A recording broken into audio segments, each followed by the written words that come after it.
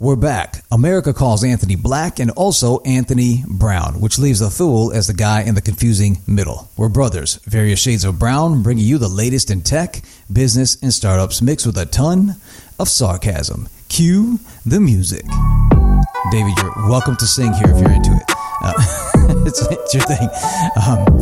Welcome back, everyone. We have a great episode in store for you today. I have a special guest. I fancy this gentleman because we just have robust conversations every time we chat. I think we met David during the pandemic through a mutual friend. I forget who. And then we just kind of hit it off. And we share many thoughts around media and technology. That's what we generally chat about. And then we chat about politics and a lot of different facets of that. And maybe some things we agree on, some things we don't agree on, but it's always a fascinating conversation, which I appreciate.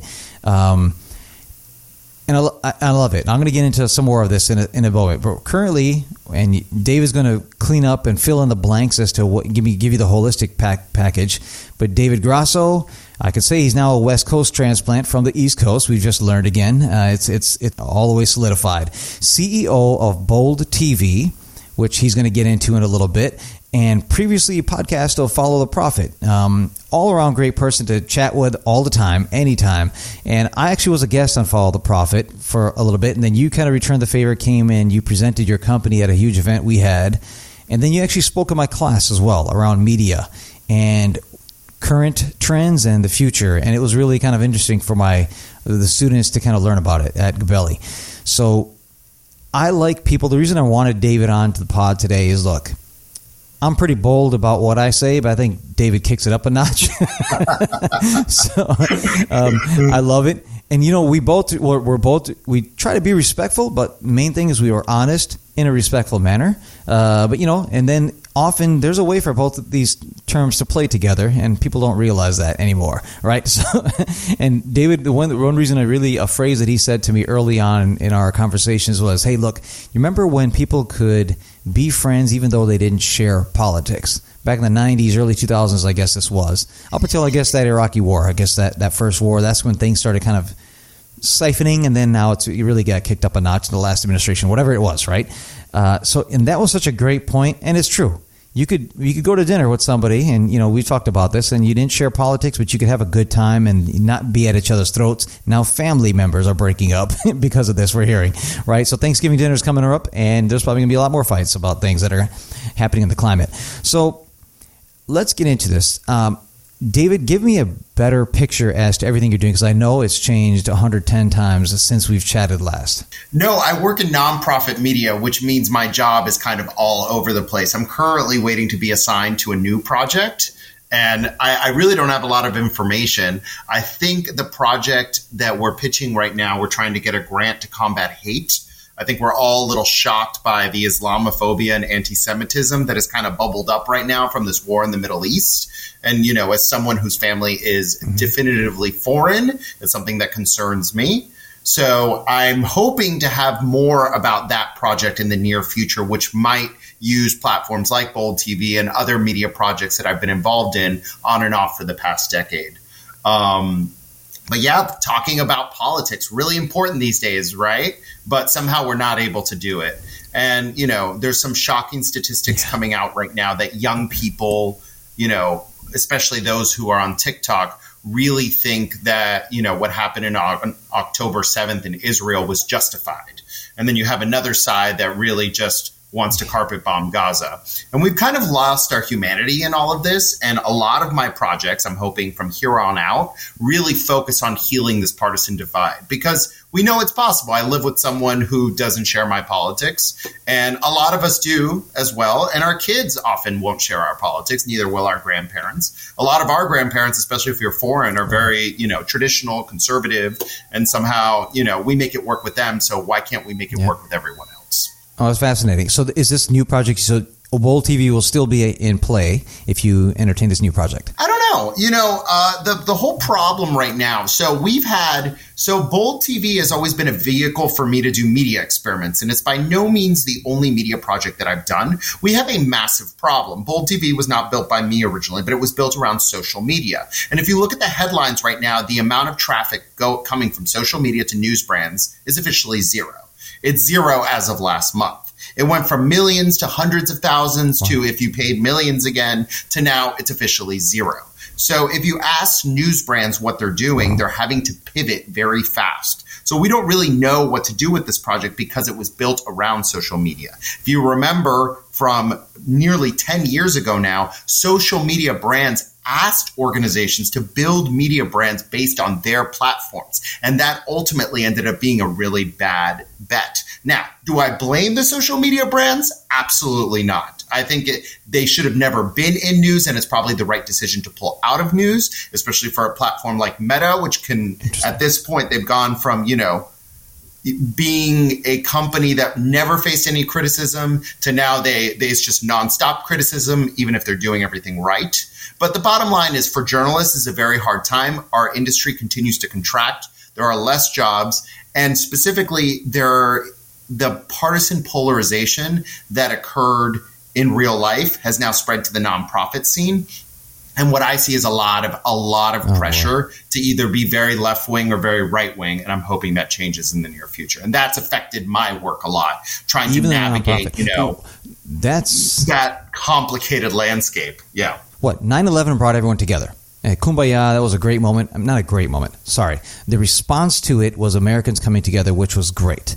Now, the Great Recession, that was something that impacted many, but we became isolated a bit more. COVID became isolated by design. And then, kind of in our local units, we were hanging out. What can bring us together, specifically after we saw January 6th, something like that, to people where people were so divided, we're like, hey, you know what, we should go attack a U.S. property as American citizens and think that's okay. So what can bring us back to normal? No one really knows what could bring us together. We thought the pandemic would bring us together, and that ultimately created these two, bizarro worlds where neither side really makes sense, right? Political polarized. If you look at what Florida did, they opened too quickly. And if you look at what California did, they closed for closing's sake and really exported 500,000 people. So neither of these options are great, right? And I can't really think of a state that did it right. And the same thing with January 6th. You think that would have, brought America together when we had a literal insurrection. But, people like Tucker Carlson like to say, they were just tourists. Well, that's not the case. And then there's this false equivalency that the riots in 2020 were just as bad. Well, knocking down a Target is bad, but it's not as bad as knocking down the Capitol.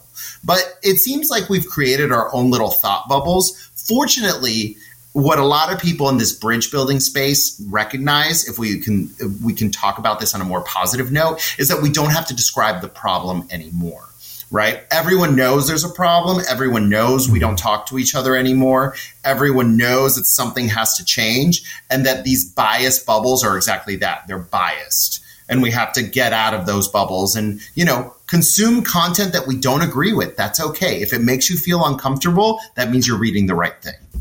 So give me that. So I remember we chatted about this. Maybe it was on your pod or maybe in another event. So the algorithms take over and they start, if you go down a path, start reading something, your algorithms take over and they start feeding you more of that and take you down a rabbit hole into that specific content. So some people never see the other vantage point.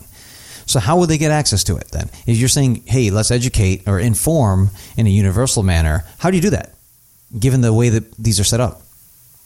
People have to decide to care. And that's really the problem these days is that, in all fairness to the consumer, I can't really, just trash the consumer. Life for young people is incredibly complicated. And as our freedoms socially have increased, our economic freedom has decreased. So it's like things are getting better while they're simultaneously getting worse, right? I wouldn't be able to be married to my husband 10 years ago, or we're right on 10 years, we'll call it 11, right? But 11 years ago, housing was like 70% cheaper. So am I happy I'm able to be gay married? Great. But, I'd love to own a home as well. And I think a lot of young people have trouble caring because they really see a system that is rigged against them. And it's really hard to play catch up, especially when we're looking at someone like our parents' generation, or maybe even just a little older than us, right? Even looking at the Xers, they had a much more fair shake than millennials. So a lot of us have checked out because we really don't see a way forward when we look at the cost of living and, just the general markers, right? Just doing the basics, getting married and having kids, buying a house, retiring is all beyond our reach. And that's why I feel a lot of people have just shut off their brains. And that's why the partisan warriors make all the noise, because the exhausted majority is too busy just trying to survive. I want to dial deeper into what you just said. So I wasn't going to approach this yet. We were going to probably save this for later, but you brought up a great point here. So like millennials, let's call them. They've been shellacked in every manner of that term. So the Great Recession, major distrust in the system, real estate, banking, all of this. So they don't want to park their capital here. B, then COVID happened. So they've seen any times where there's been an accelerant to growth or in wealth, they've gotten beaten up sometimes. We all know about this transfer of wealth that's coming. And I think more young people should get into politics because, no offense, the two people who are most likely going to be running are about 60-year-old, right, to combine. And I don't know if that's great for the country because they look at things that are happening now that impact their generation less than what's going to impact the one 20, 30 years later.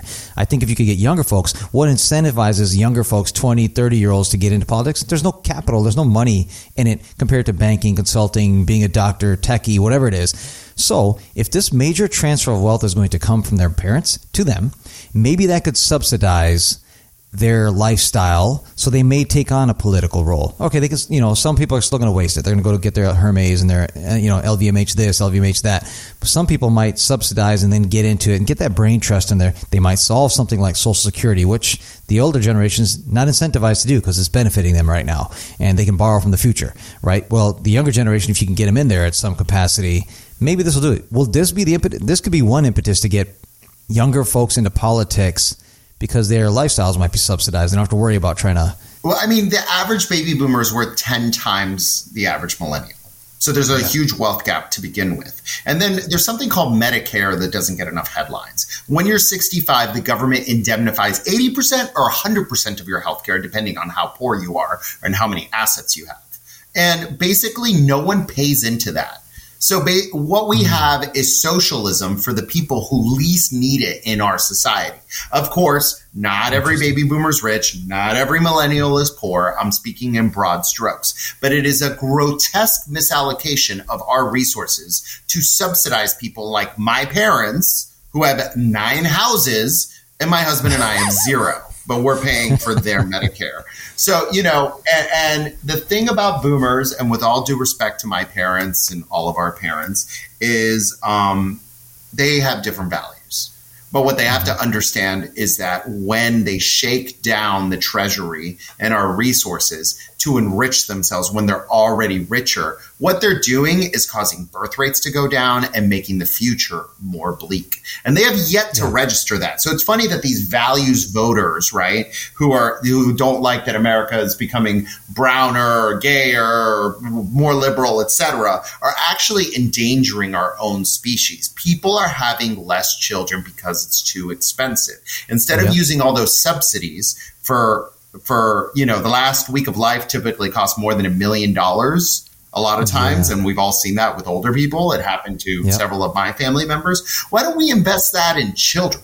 I'm not even asking for a handout for millennials at this point. I'm asking for handouts to help children grow up in a world where they have healthcare, education, and all their basic needs met. And we don't see that. We see the old prioritized because most studies show that in democracies, big cohorts demographically tend to vote their interests. And we're seeing that exactly right now. We have a huge fiscal deficit. We have 2 80-year-olds on the ballot, and everyone is tone deaf to actually what we need. The culture war is a bunch of bullshit that nobody needs to talk about. What we need to talk about is how we're going to spur our birth rate. God, I sound like Elon Musk. We're going to spur our birth rate, how we're going to, usher in this AI revolution, how we're going to raise tax revenue without, killing our economy. And there's so many easy, practical solutions to this as someone who studied public policy. But in the end, it's all distracted by this, boomer sideshow. And quite frankly, they haven't made good decisions in the past 30 years. What makes you think they're going to make good decisions now that most of them are over 70? I'm going to piggyback on that. From a policy standpoint, I completely agree with you 100%. Now, so they were notorious savers in that generation. A lot of that bled into my mindset. My mom and dad really instilled that in me. And then also I'll splurge, but then we'll save a lot and we'll invest. I'm a fanatic about investing. I get geeked out on it. Now, there's that $70 trillion in net worth transfer that's going to be happening to this millennial generation. Some of them will blow it. Some of them will invest and save well and actually enhance their lifestyles. What you just said, America, you and I agree on this side of it as well. America is still the wealthiest country in the world per capita. Like, look at these beautiful, these stats. We're rocking it as a country where our sheer size, we're generating GDP per capita, for a country as large as we are, it's phenomenal compared to other large countries, right? And, net worth went up 35-40% in the last few years. That's a bit misleading as well because a lot of that's maybe tied up into real estate. We have 2/3 of our U.S. Folks are homeowners as well. And some of that may come down a bit. So maybe that comes down 5-10%. It depends on what market you're in. I bet that could happen. You've seen a resetting in Arizona, Tampa, things like this, where it had gone up. But average net worth of folks has gone up. Families here, by 20-30% to like over $1 million now, where it used to be significantly less before. So let me ask you this then, very simply. Given all these stats you and I just mentioned, yes, there are problems in the world. Why do Americans keep complaining about everything, given how much better their lifestyle is than it was 10, 20 years ago? Unemployment's the lowest it's been 60, 70 years, right? The Great Resignation, quiet quitting.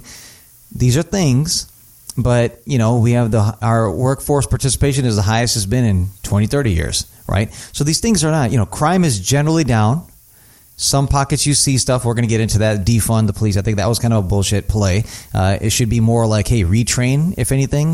There's isolated events that happened, but we overcorrected. And now you can walk into a CVS in San Fran or New York and just steal everything as long as it's under $1,000. No one's going to stop you, right? And this is bullshit that's happening. So jump on that for a moment. Why do so many Americans complain given all the greatness that is here still?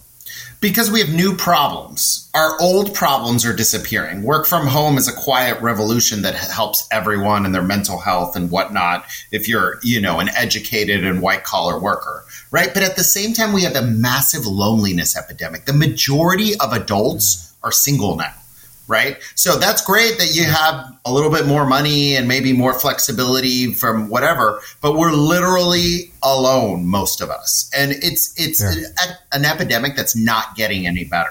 And it doesn't matter how wealthy you are. It doesn't matter if your work is rewarding. If at the end of the day, you come home and you're drinking your whiskey alone, life is sad. So, and everybody knows that.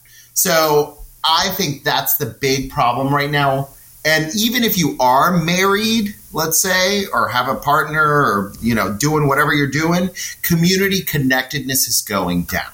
And humans are very basic. They need affiliation.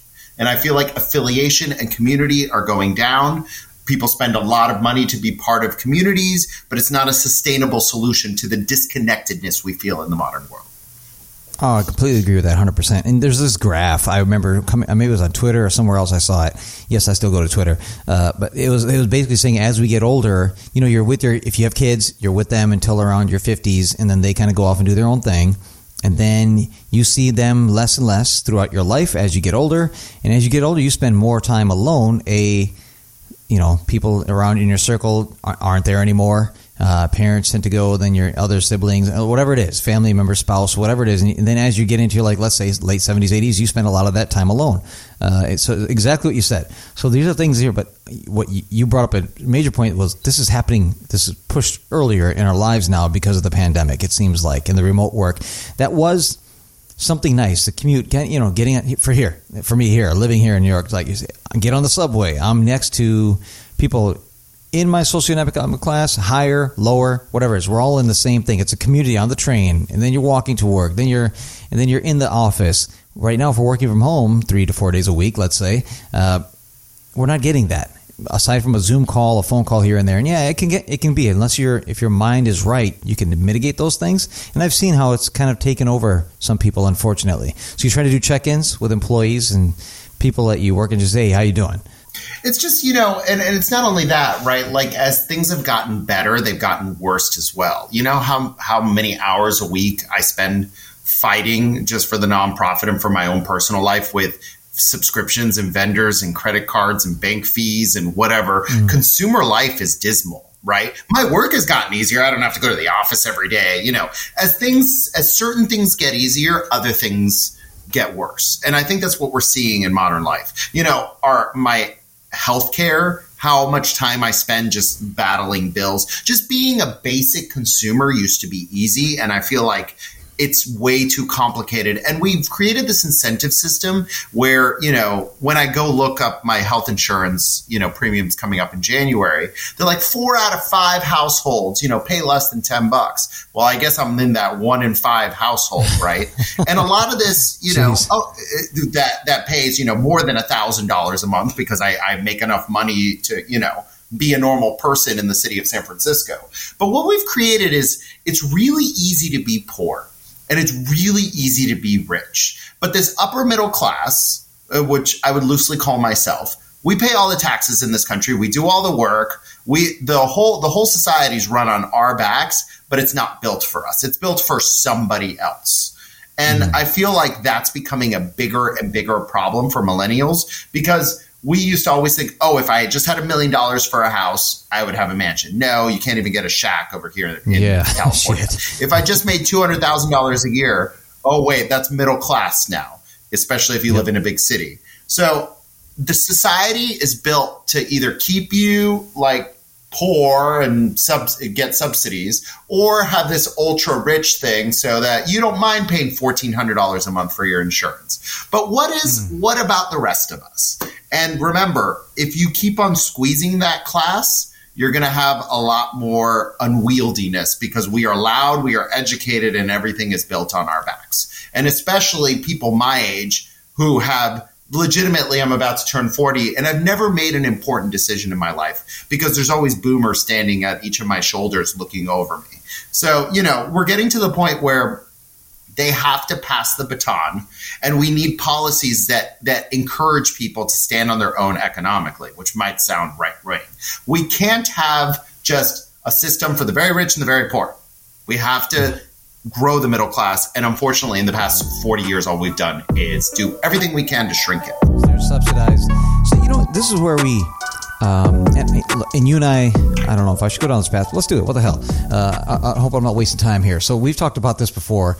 I'm kind of a centrist. I'll lean. So I see there's great policies from conservatives and liberals. But then I see a lot of bullshit that just fluff crap that they place that is a detriment to our society long term versus, student loan repayments, putting those on pause. Well, that money wasn't saved. That was spent on frivolous things. And then when it comes due, that bill is due. Okay, what do you do now? A lot of houses, admittedly. A lot of houses, though. A lot of those people bought houses. But yes. That's fair. A lot of them didn't, though, right? So now that it's coming due, what does that do? That, pushing those off for stimmy checks, that just, people think, that's going to help me live and survive. Well, it's also leading to inflation, right? And which is then now you're getting into this higher interest rate cycle. We just did a whole thing on bonds last week. I won't bore you with that. Go listen to that episode. But so this is all leading to all of this, right? So inflation is a direct result of what we just pour the money that we threw onto the fire last couple of weeks, which was meant to help people get by, especially the ones who needed it. They're the only ones that received it, but then it led to this inflationary. Now, guess what? Trader Joe's. I go there for organic milk. It used to be $5.49. Now it's $6.99. I don't like that it's $1.50 more, but guess what? It doesn't bother me. It might bother somebody else, and that's a problem for them, right? And so how do we mitigate those? So this is one assumption I've always had. So if conservatives want to give everyone an equal start, which I like that. Sure. Liberals want everyone to have an equal outcome, regardless of effort put in. I do not agree with that, right? So I agree that, hey, you come here if you got $100 in your pocket. I think they would say equal opportunity, but that's yeah. But I don't believe if someone puts in 10% of the effort, they should get 100% of the result as the person who put in 100% of the effort. I don't think they should have the same result. I think it's give everyone equal start, equal opportunity, equal start, and then whatever effort they put in on top of that is what they directly receive. That's That's my belief in all of this. I think the problem with liberals struggle with basic math, especially in government. The Biden administration has done a fairly good job of, Have to say, I'm not a Democrat, and I don't think the Biden administration is garbage. But their fiscal deficit is a nightmare. And all those wacko Republicans that write their own opposition research, they have a point about the federal deficit. It's just too high. This is peacetime, or was peacetime as of a month ago, right? You can't be running a $2 trillion deficit. There are trade-offs, there are priorities, etc. You can't defund the war machine. That's our whole economy. You can't just defund boomers like I was suggesting, because that's a political non-starter. These are things we have to attack, and no side is willing to do that. And that's why we have the situation we have. And in all fairness to these Trumpkins in the House, they have a point. The way we fund our government is broken and should be reformed. And I hope they take the ball and run with it. Now, Republicans, the huge problem is who do they appeal to? Who is this base? It's basically just over 50 years old and men. So there's not enough of them, right? With wedge issues like abortion, immigration, everything else under the sun, there are literally not enough people for them to ever win the White House or have a majority ever again, especially with a nominee like Trump. So yeah, we have a huge problem with both of our parties. One, on the left, math. On the right, culture. And those are both really important. Can we have both math and culture? That would be great. The beautiful thing is even when these odds are stacked against them, like during Junior Bush, they went, and Karl Rove was brilliant. He said, let's go get the churches and show them that we are Christian first, and then we'll win a lot of the Latino community over. They'll start voting with us. Otherwise, they would lean left generally. So there's a lot of these political things they do that are pretty smart calculations. Now, so you just said something interesting. Who do you think is going to win this election? If it does come down to Trump and Biden, as it appears that it will, who do you think is going to win this? Well, we already had this election. It was in 2020. It's going to be Biden. Even if RFK Jr. enters the race, right? Most polls show that Biden will still win. And the reason why Biden is the nominee is because, Biden occupies a weird place that almost doesn't exist in politics anymore. He's the old white guy that knows how to talk to the people who voted for Obama, Trump, and then Biden again, who is this Rust Belt coalition that apparently decides elections. It's like the new Florida. What Florida was in 2000 50,000 people, right? That's the number. Pennsylvania, Michigan. Oh, yeah. Well, in Florida in 2000, it was like 500. But, in the new states that really does define who is going to be president are Wisconsin, Michigan, Ohio, and Pennsylvania. It is the Rust Belt. And remember, Joe Biden is from Scranton. By the way, Trump appeals to this very same base. So that's why Trump is winning the primary, because, he's very popular among the Republican base. But Biden occupies a very weird position in the sense that once Biden is gone, there probably won't be any Democrats that are able to pull that vote, at least in the short term. So I think it's from a strategic point of view, it makes sense to me. He's going to win Pennsylvania. Biden is from Pennsylvania, right? Yeah. Well, he's from Delaware more recently, but he grew up in Pennsylvania. He's going to win Wisconsin. He's going to win Michigan. Really? And these are the states you need to win today's You think he'll win race, Wisconsin, Michigan? Because it's that weird, it's that weird 1970s blue collar Archie Bunker, I'm a Democrat, but I voted for Trump and Obama and now Biden again. It's these. We don't even talk to these people. We know they exist, but we don't even talk to them. We are disconnected, you being in the tri-state area, me in the Bay Area. But so they are the ones that will decide our next election, and that's why Biden will win. You don't think that people will look at the economy as it is, inappropriately blame Biden for, hey, this higher inflation, which is not squarely on his shoulders. This all began, I'm not blaming either administration. I think they're both idiots in this regard as far as handling it. But it was fueled by what they had, how they had to react in the, during COVID and all that. And then all the money, the stimulus they threw on, and then laxing. They got to raising interest rates a little too late. It was already at 9%, but then I get why they were waiting. People can easily look back. 2020 vision, rear vision is great. It's 2020, but it would have been difficult for them to raise rates in the middle of 2021 because shit was still hitting the fan. And it's so easy to sit there now and say, oh, you know what? They should have just raised rates earlier. Yeah, it's really easy to say that now. I know they hit 9.5%. We hadn't seen that in decades, but it's during the time when people are, horrible things are happening left and right. I understand why they did not pull the plug on that one and pull the trigger on that. So you don't think he's going to get incorrectly blamed? Gas prices this high. I think he is. And it's really, and this is where I'm sorry to all my friends in the Biden administration. I have more than a dozen friends working in that lovely White House. But, the worst mistake they made isn't any substantive economic policy. It's this narrative that Bidenomics has made our life better. No, the Biden administration has done everything they can to try to prop up the economy. But no, we are not better off economically than we were 3 years ago. Whether that's Trump or Biden's fault, I don't think it's either, right? I don't think it's a fair criticism to either administration, but trying to make up this narrative made up in a lab that Bidenomics is working for you. No, it's not. And that is really the biggest liability to this administration is the lack of intellectual honesty. Instead of saying, hey, we know things are tough, we're working hard for you. They're like, no, your life is better, which is total gaslighting.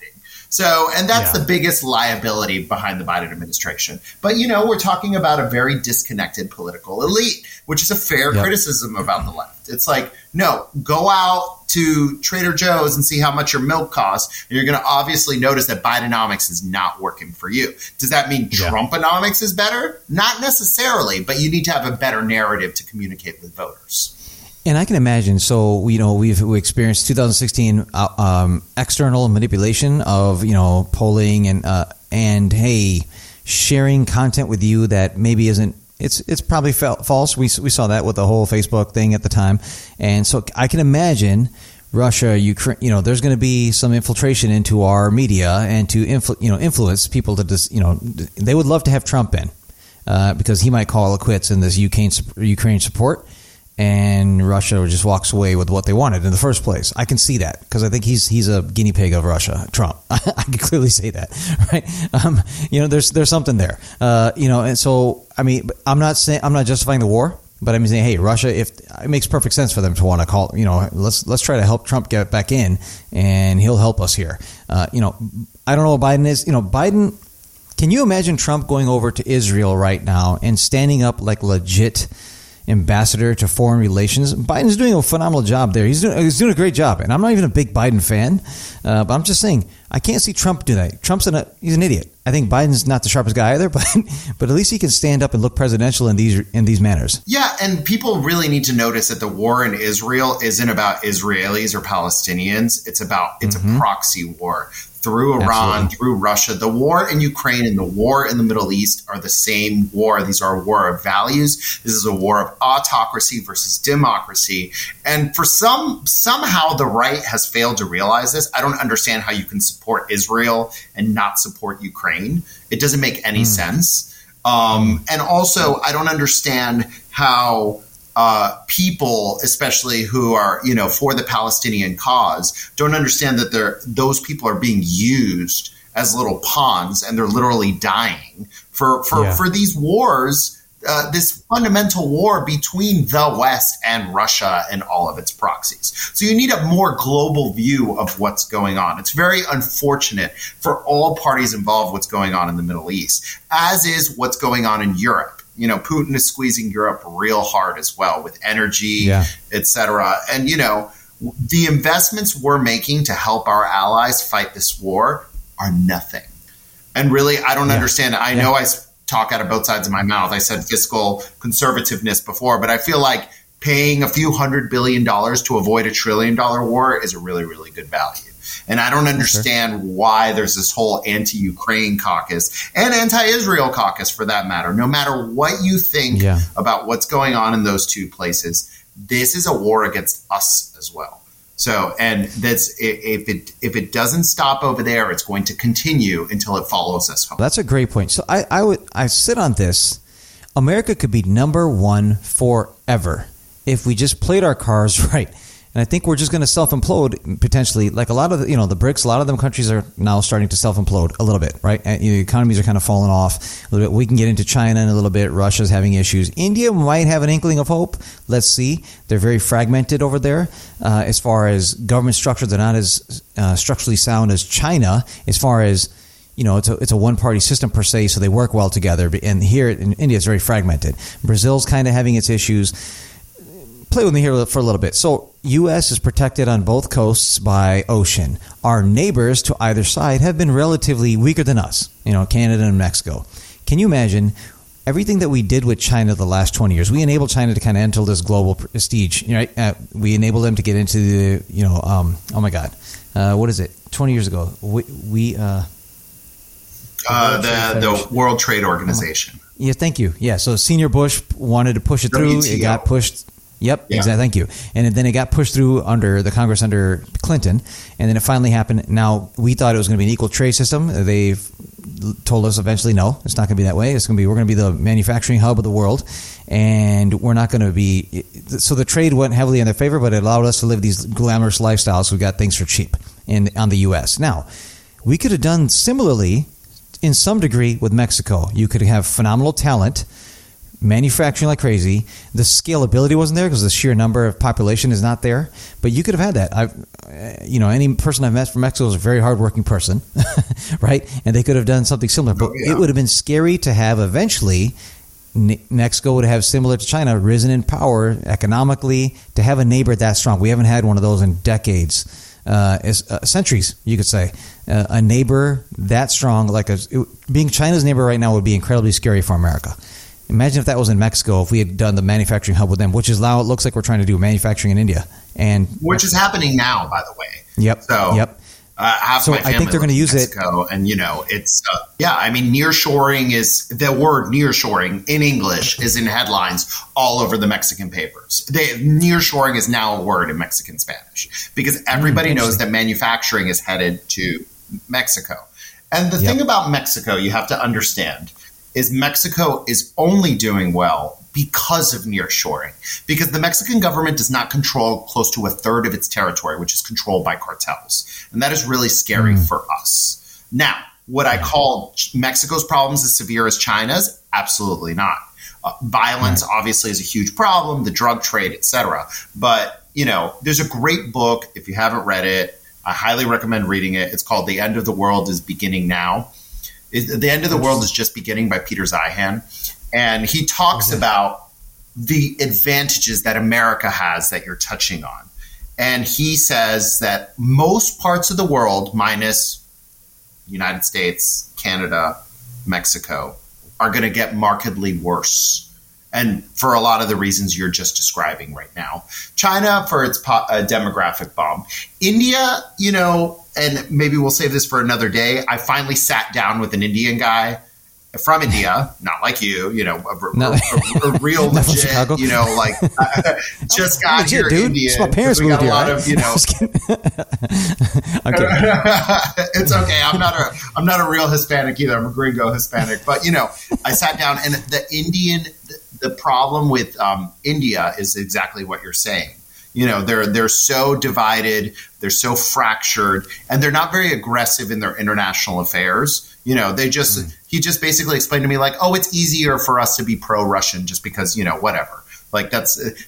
India has so many internal problems that they have trouble, expressing their might outward. They're very inwardly focused because they're still focused on, all the basics, infrastructure, public health, public safety, et cetera, et cetera. But there is no obvious heir to American power.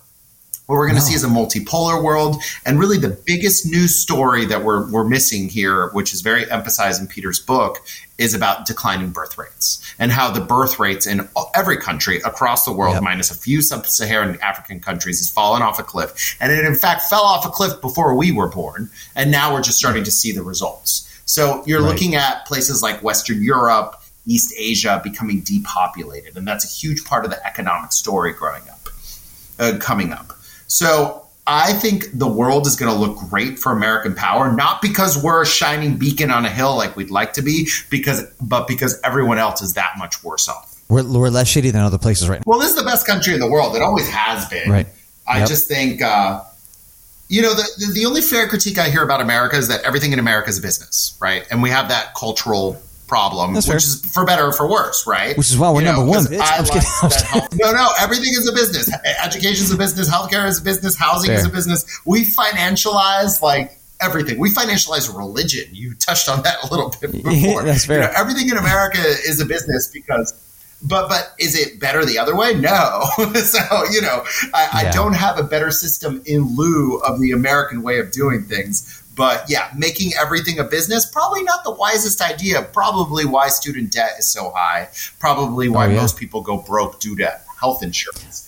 But there's been inflation like crazy in academia forever, and it hasn't matched with salaries, right? As you exit those universities. You said something. So Peter Zeihan, I have not read it, but I've heard about it on a podcast. It's on my list to read, but I heard his main statement was China is done in less than 10 years. That's the major bold prediction he made. So I'm curious as to reading all the context around that and how he set that up. But I heard about it on some things, on some podcasts, I believe. So so we're in agreement there. Yeah. Let's see Mexico. Let's see if they play it right, they could be phenomenally powerful moving forward. And it's, countries around the world, you see like whichever ones. Mexico has a very bright future. Yeah, I agree. Mexico has an extremely bright future. And a lot of Latin America, because we have our own hemisphere, if they can solve a lot of their domestic problems, you're going to be shocked at how well these economies perform because they have healthy demographic profiles. They have a lot of raw resources and, of course, proximity to the largest economy in the world, which is Canada, U.S., Mexico. Yeah, and sharp people, too. So like all you need really is of any country, 5 to 6% to be, incredibly sharp that you can work with, and then everything else falls from there. It's like any major company here in America, right? You need 5%, 6% A+ performers. The rest of us can be B+, and like Google. Let's look at them as an example. You don't need everyone to be an A+ performer, but they can crush it in their market once they own it, right?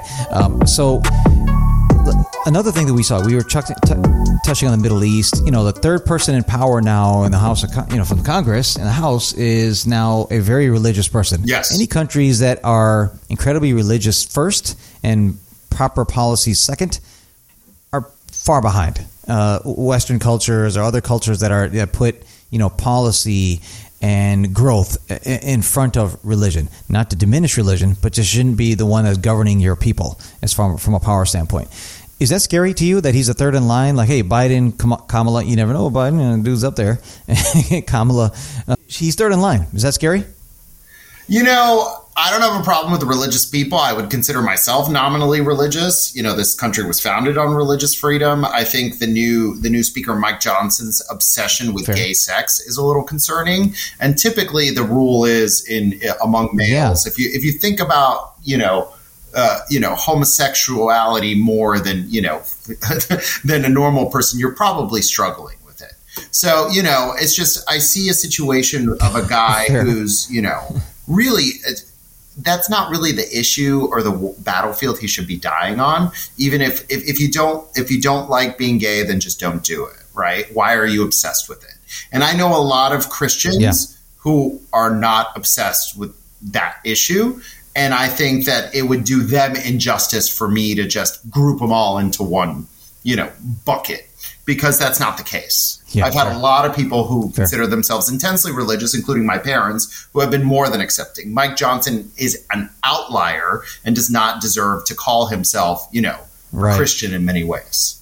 Let's see. I hope, because that could impact. These kind of things could hurt, like Trump's reelection play, because they're going to look at the whole abortion adjustments that were made with the Supreme Court, right? And many people say, wow, they've gone a bit far, because the majority of Americans believe that, hey, a person's right, a female's right to her body, right? As far as, hey, being dictated by elsewhere. So now it's leading to unsafe practices, people traveling for abortions and all that. So let's see. These things might come back to haunt Trump with the election. Who knows? Let's see how it plays out. That's definitely going to come back to haunt him, because even as someone like our household is generally pro-life, which is now an epithet, right? But we think that the government shouldn't be involved in those decisions. Yeah. It's literally none of our business. So, and we're not women, we're two men. So, like me, if it were my daughter, or if I somehow magically, impregnated a woman, I would not be for her getting an abortion. But that's very nice in a theoretical sense. I don't have to deal with the actual consequences. So I feel like it's above my pay grade to comment on what a lady should do with That's her fair. body. That's fair. So now let's look at the future, right? So venture, I'm in the venture space, venture investing. We try to predict the future. We either try to play a long part, or we try to get behind things that we see 2, 5, 10 years from now are going to be valuable markets and plays. So for the longest 2-3 years ago, we talked about this. I think the last time we were on a pod together, it was crypto. It was absorbing all of the attention and all of the venture money. A lot of it was wasted. There will be some good things that come of it. Eventually, I do believe in the space a little bit, but not all the extravagant cum rocket and bullshit rocket, whatever the hell they're trying to sell us at the time. Okay, so now the new play is AI. Right? So AI is the first thing that I'm hearing from every industry executive that I speak with, that is since the mobile phone, that is going to impact every industry, there's a truth to it. And we know the scary Terminator stuff, that's probably years off. It can happen, and it probably will happen. And then they could look at us by saying, I'm just going to say some adversary of anyone could sit here and utilize it for anything. Like a gun could be used for what it's used for, or it could be done to shoot up people that are innocent, right? So it's going to be the person who has it in his hands that's going to be the manipulator of this AI and to make it either good or bad. Now, that's happening. Now, so teeing all it up, AI is going to have dramatic impact on every industry. And I said this, you and I chatted about this earlier. Scott Galloway beat me to the punch. We recorded it, but we didn't release that episode because there were some other errors on it we had to clean up. Ozempic, I think, or these type, I forget what they call, like GPT-1 or 2 or something like that.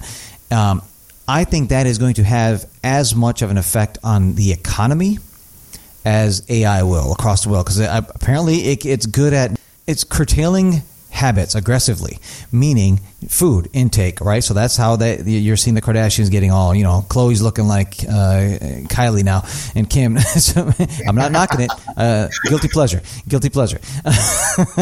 Go for it. There's a lot of plastic in those parts. I'm just saying. But don't stand too close to the sun. But Ozempic and all these types of, GPT or whatever they're called, GPT-1s or chat, I'm getting them mixed up.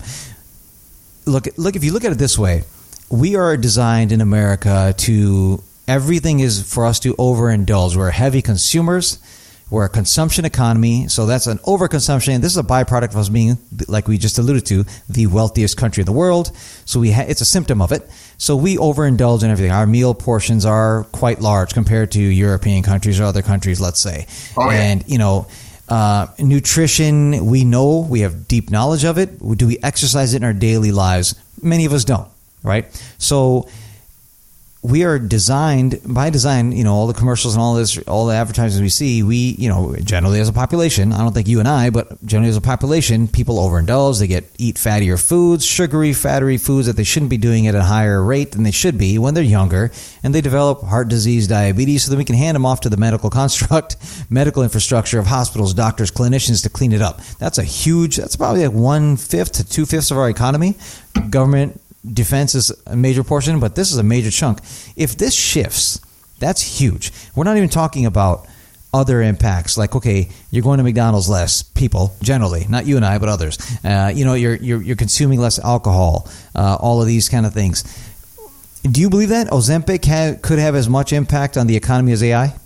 I think medications like Ozempic could have as much of an impact on AI. Because remember, it's not just Ozempic, it's Wegovy, it's semi-glutamide, or however you pronounce it. Yeah, I'm just generalizing. Out loud. Yeah. AI is a really big area. I think when we talk about AI, we tend to conflate a lot of different technological progress under one little buzz term. So I would have to probably vote for AI. If we were comparing apples to apples, I would think that therapeutics to combat the obesity epidemic would probably be as impactful, if that makes sense. So we would have to generalize, because AI is a very general term, while a specific class of medication, that's just the first generation of this class of medication. We're going to see a lot more. And like any other, like if you were alive in the 90s, remember when everyone took Fen and lost weight and then realized that it damaged your heart, right? So I think a lot of times we'll see different classes and different iterations of these medications. I think that will have a huge, impact on the world. I'm someone who has struggled with my weight my whole life as well. In fact, I'm still fasting today. It's only 1:00 here though. But, it's one of those things that AI and the way we interact with work will be fundamentally changed. Absolutely. If we can also combat the obesity epidemic at the same time, our healthcare costs would come crashing down. So, but to me, apples and oranges, and hard to say which one's more impactful, just predicting. I think it's anyone's game. But again, obesity drugs and AI, both general terms. Yeah, absolutely. And if you could, we're not getting pitched as many of these. I forget the names of them, but Ozempic is the one that comes to mind. But the the GPT-1 or 2s, whatever they're called, that monoglyceride, something, whatever that class of drugs is called. It's right now they're going to figure out a way to monetize it. Healthcare, if they're losing capital to take care of these sicker patients, diabetic, obese patients later in life, heart disease patients, they're going to find a way to make their money back. They might lace them with something, who knows, whatever they're going to do. AB, but I think we'll see some sort of venture play. Like I'm going to see, I'll share it as we start seeing these decks come our way. Hey, invest in our company that solves this as a counter, or to leverage these Ozempics, I'm using that as a general term, these types of this drug class, because hey, we're this for fitness now. Fitness is going to change. Healthcare facilities, or watching a movie might change, or your alcohol experience might change in a bar, whatever it is. Social gatherings may change. We might now try to launch more businesses where people are, around fashion and retail because people feel sexier and they're shopping more. And then what else can you unlock with that? So I do think we're far away from the other unlocks outside of health, but I think there's going to be some interesting business plays that people are going to come up with. People are incredibly innovative in the number one country in the world. So let's see. I'm excited. I think a big business play, which goes back to where we started this conversation, is anything in the boomer economy is going to boom. Yeah. No pun intended. Yeah. So you want to talk about Ozempic and AI? Yeah. Those are two great starting places for a lot of this technology, especially as aimed as the highest income group, which, Fox News likes to call 65 to dead, right? What the head of Fox News, who's now passed, Roger Ailes, called. Yep. This 65 to dead crowd is the richest cohort in America, and the money is burning a hole in their pocket because they know they don't have a lot of time left. I see this with our parents' generation. So if you want to look from a VC perspective, anything that has to do with aging, health, experiential stuff for that cohort, it's going to boom, and it's not going to end until they literally keel over and die. Yeah. So you want to make money, go after the highest income. And they'll have the next group taking their place, right? Who comes after them? Gen X then, I guess, after Boomers, so they'll take their places needing those same services, right? So Yeah. You're like loosely an XO, right? Fair point. So that's what I'm saying. So, right? So there's never, like nursing homes, there's never going to not be a need, in my opinion, for these types of things. And like if you can develop like more of a holistic play around it and make it in a very humane support system at the end of people's lives, right? The last 10, 15 years. If you can make it a humane experience for them versus just a cell where we throw somebody's body that's, I don't like that feel or look. Let's see. So the number one country in the world, we decided that, and we didn't decide it just is. I'm just kidding. Okay. One last thing. Should we touch on, do you want to jump into media rights? You want to say that for another time? Sure. Hey, let me ask your opinion. Media is a mess. Yeah, no. Let me ask you. Let's close out this China loop one more time. So China is laden with debt. We know this, right? Initially, they were doing it organic growth with homegrown capital, but then they saw, hey, we could expand 10, 20x what we're doing by taking on debt. Smart move. Not knocking them. That's how they got Venezuela, Africa. Their debt is on a different balance sheet than ours. Exactly. Their debt is local and state. It's almost like Kentucky's going broke, the equivalent in China, not the federal government. Here, our local and state are very lean, and then our federal government's very top heavy, which is actually backwards for most open economies because foreigners buy your bonds. But anyway, so exactly. So now that some of these debt structures coming, we saw what Evergrande, things are happening. Things are starting to implode there as well. The aging population, which is going to be, everything was incredibly productive. Everyone was incredibly productive. Now that they're not going to be of a productive age, how will they deal with that? We've heard things, right? They might just, who knows? Because they have leisure with how they can deal with certain things that are taxing. Because they can look at Japan's example of the same exact thing that happened and how taxing it was for their economy, right? Aging population that wasn't as productive anymore. How do we deal with all that?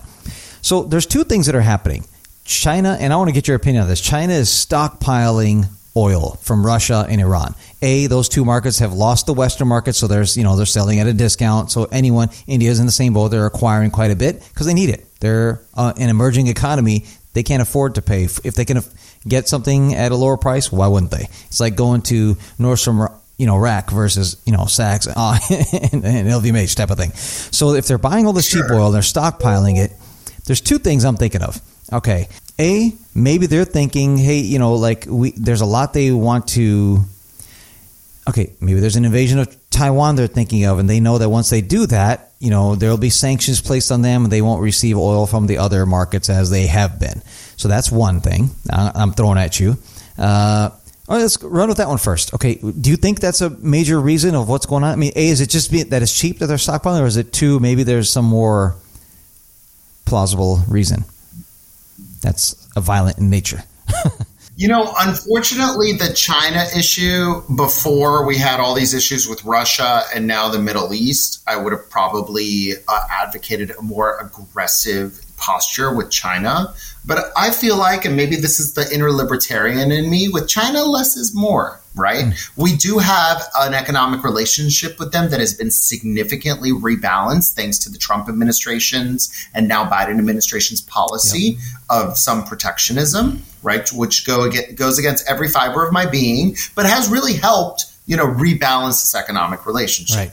So to me, China has enough problems. And it's really right now we need China to, number one, not invade Taiwan because that's where all the world's chips come from. And number two, we need to help them bring down their emissions significantly. Fair. And no climate deal without the United States and China is worth its weight in shit.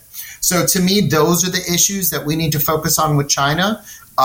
Their inner politics are not great right now. Xi has proven to be a very controversial leader, turning his back on many generations of leaders that were open for economic development, improving the average, living situation for regular Chinese people. And I hope that in the future they can rechannel that energy because it benefits the entire world. It's so phenomenal. So they were open economy, then they became authoritarian, closed for quite some time, and then in the last 20 years they became very capitalistic and running it, and now they've become more authoritarian in a sense because they've caught up in a phenomenal way. They had much more. There was a time China versus India back there. We're like, oh, India is better English speaking. They beat the shit out of India as far as growth globally, and it's because they doubled down, tripled down on what they could. Yeah, of now course. India's trying to do that manufacturing hub, and they can. There's a lot of talent that they've exported India everywhere. You can see, but now a lot of it's kind of, the brain drain is becoming the brain gain. They're coming back and they're setting up shop in India. And, and I have Mitt Romney to thank. He's the first FDI, foreign direct investment, when he was at Bain,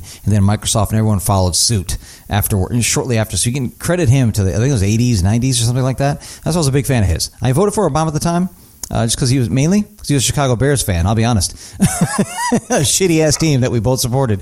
But I was down with Mitt Romney. We would be so lucky. We would be so lucky to have a choice between Mitt Romney and Obama. Yes. We would be lucky to have a choice between Bush and Kerry.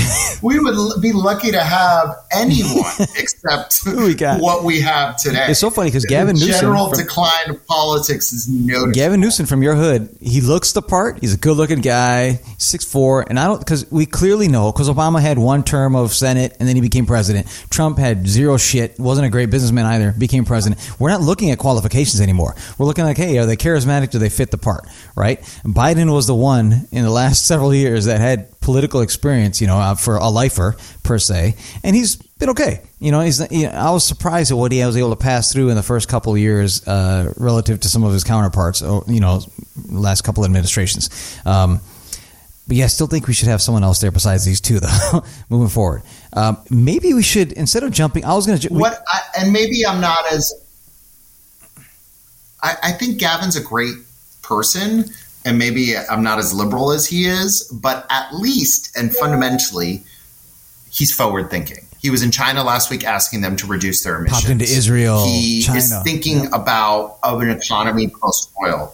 Yep. Right. He's at least forward looking. And mind you, I don't like a lot of stuff that Gavin does. Definitely there's been some oopsies and upsies here in California. But just the philosophical underpinning that we're looking ahead and not backwards is definitely an American value that I treasure, and I think that makes Gavin Newsom a very. It is nice. Candidate. I mean, but California is he's a lot. My friends, I think 90% of my friends who live in California do not like his politics. And 10% of them maybe do. But then it's the fifth largest economy in the world. If you check just California, pin them against the 187 whatever recognized countries by the UN, it's the 5th largest economy, and they have a surplus, I think, right now, I believe.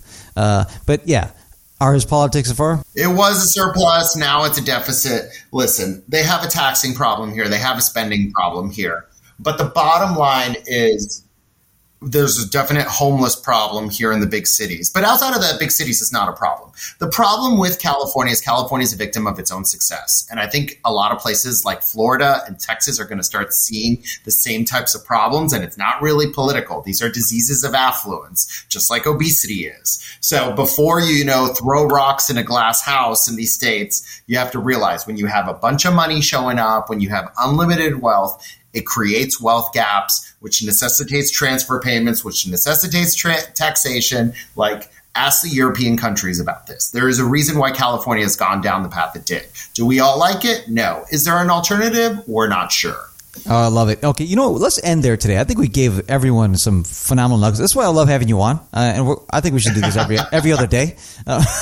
From my own sanity, I think it's like a nice therapy session. It's fun, yeah. No, because you're good at this, and I like how you make bold statements and you back them up with facts. Versus let's just others.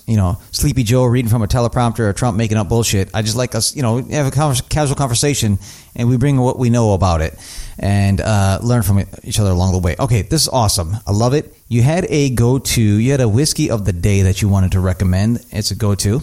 Yeah, so it was Glenlivet, and it's made in so it's of course from Scotland because it's a Scotch, but they put it in Caribbean rum barrels, so it actually makes it a little sweeter. I'm more of a bourbon guy, but that's kind of been a good stand-in to kind of bring me across the pond and introduce me to a different type of consumption. My brother has one of the largest whiskey collections I've ever seen. Who's this guy? So I need to meet him. Fun fact about whiskey and me is I tried everything backwards. Really? I tried all the successful stuff, and now I'm hurting, with my Trader Joe's bourbon. That's funny. Ooh, I need to go back to my brother's house. Okay, and get I love Trader Joe's for all their pumpkin flavors during this time of year, but man, don't ever buy their liquor. Aside from their wine is great, but they don't have that great. Oh, Glenlivet they've had there. I've seen Glenlivet there. Yeah. Okay, I'm not going to vouch for their Scotch selection, but yeah, sure. Where's your brother? Is he on the East Coast? No, he's in Florida like everyone else. So okay, East Coast, gotcha. West Coast is my husband's family, the Mexican side. Okay. And half of my dad's family is here in California as well. Oh, nice. But okay. my family is all in Central Florida, right by Disney World, and that's where the whiskey collection is. So gotcha. If you're ever there, let me know, because he has a rule. If you bring an expensive bottle, you unlock the top shelf. Oh, shit. I'm in, man, because I'm all about that life. I'm serious. I love Next time you have one of those bullshit conferences that are always in Orlando, let me know. This podcast was a direct evolution from, we used to have this thing called the Daddy Scotch Club where I used to live. And every guy would bring a bottle. We would get to escape from our young kids, and our wives would let us do this. We like 5-6 of us get together. We just talk business, tech, and culture. Like we're doing now, talk shit, and then sports, and then we'd bring a bottle. We'd try each other's bottles. We tried to start a podcast then. It didn't work. Couldn't commit. And then, so us three started it. Anthony and I and Clyde. So here we are. This is awesome. I love it, man. We got to get together again soon to do this. You have great vantage points on many different things that I love to talk about as well. So let's do this again. Appreciate it. Sounds good. Thank you.